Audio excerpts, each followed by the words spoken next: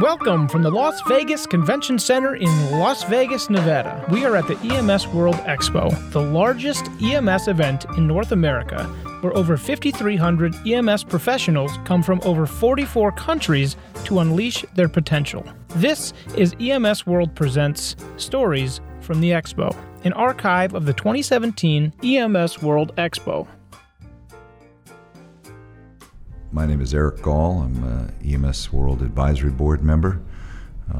I have been on the advisory board for probably 20 some odd years.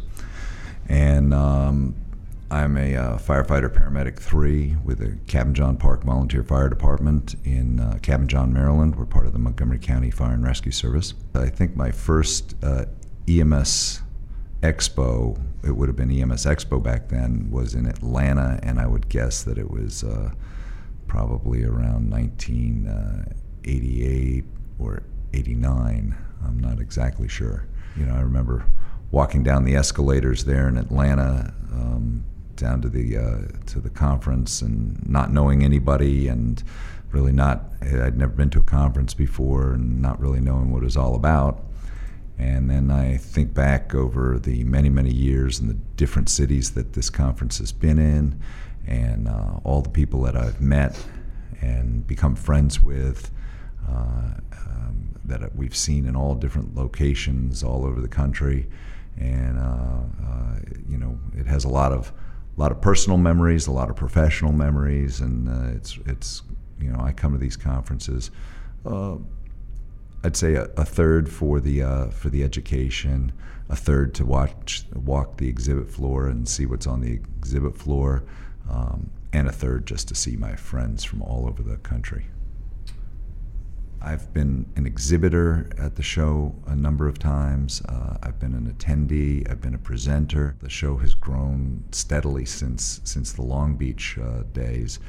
You know, it's one of the 2 big EMS shows in the United States each year, and it's the one I think people come to because the quality of the education, because they have consistent service standards, and you know, people feel good about the show, and again, you know, the friends that you make from all over the country and you see at these shows. So, you know, I walk the floor methodically. I go to all the exhibitors. I see what they have to offer. Some of them are you know, the same old things they've been offering for years and years. They're staple EMS products that are found on every ambulance.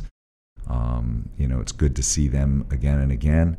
And then each year there's somebody with something new, and I always like to see the new stuff and see what's out there. You know, I try to stay ahead of the curve on equipment and technology, and so it's always great to see what's new. Say once a show I come, you know, upon something, or I go to a lecture, and I'm like, wow, you know, I never thought about that, or that's a great idea, or that's great information. And I'd say at least once a show. So, you know, I mean, having gone to the conference now for decades, it's great that I consistently see new things. Look, you know, you're not going to see this lineup of rock star educators. You're not going to see this variety of equipment in a small regional or even a state setting.